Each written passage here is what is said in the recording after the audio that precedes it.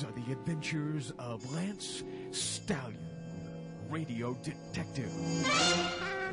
Mr. Big. Chapter 9. A giant pig stomps the Bronx. Hey, you two guys in the garbage can, come on out. There's nobody in here, and we don't want to, Lance. Yeah, Mr. Stallion, people are trying to shoot us. Oh, I see. Well, just a minute. Hi, Dingo, Jimmy. Hi there, Lance. Good morning, Hello. Mr. Stallion, sir.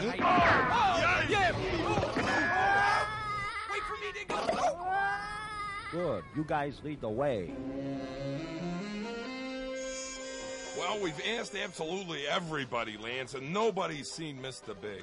Well, either he's invisible, or he's not here, or they're all lying to us. Gee, do you really think he's invisible? No, Dingo, I think they're all lying. Let's see. Jimmy, fire some shots over their heads. I'm not very good with a gun, Mr. Uncle Stallion. Just do it. Are you sure? Okay, everybody, we're the police.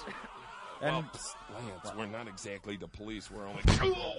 and you're all hostages now. Jimmy, the phone. You idiot. Give me the phone. Oh, okay, here. Keep them covered.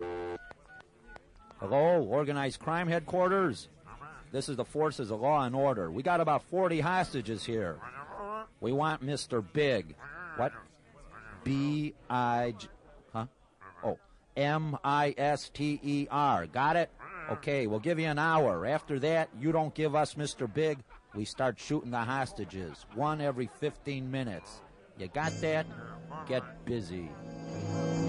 So, the forces of law and order are using terrorism against the forces of crime.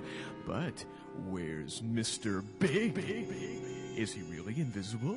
And in the terrorist-hostage relationship, what's Dingo? Answers next time on the exciting laugh riot conclusion of Mr. Big. Lance Stallion, radio detective. Okay, are all the hostages tied up, Dingo? No, nobody said nothing about tying up the hostages. But they'll escape, Dingo. Well, some of them have. Nobody said nothing about not letting them escape.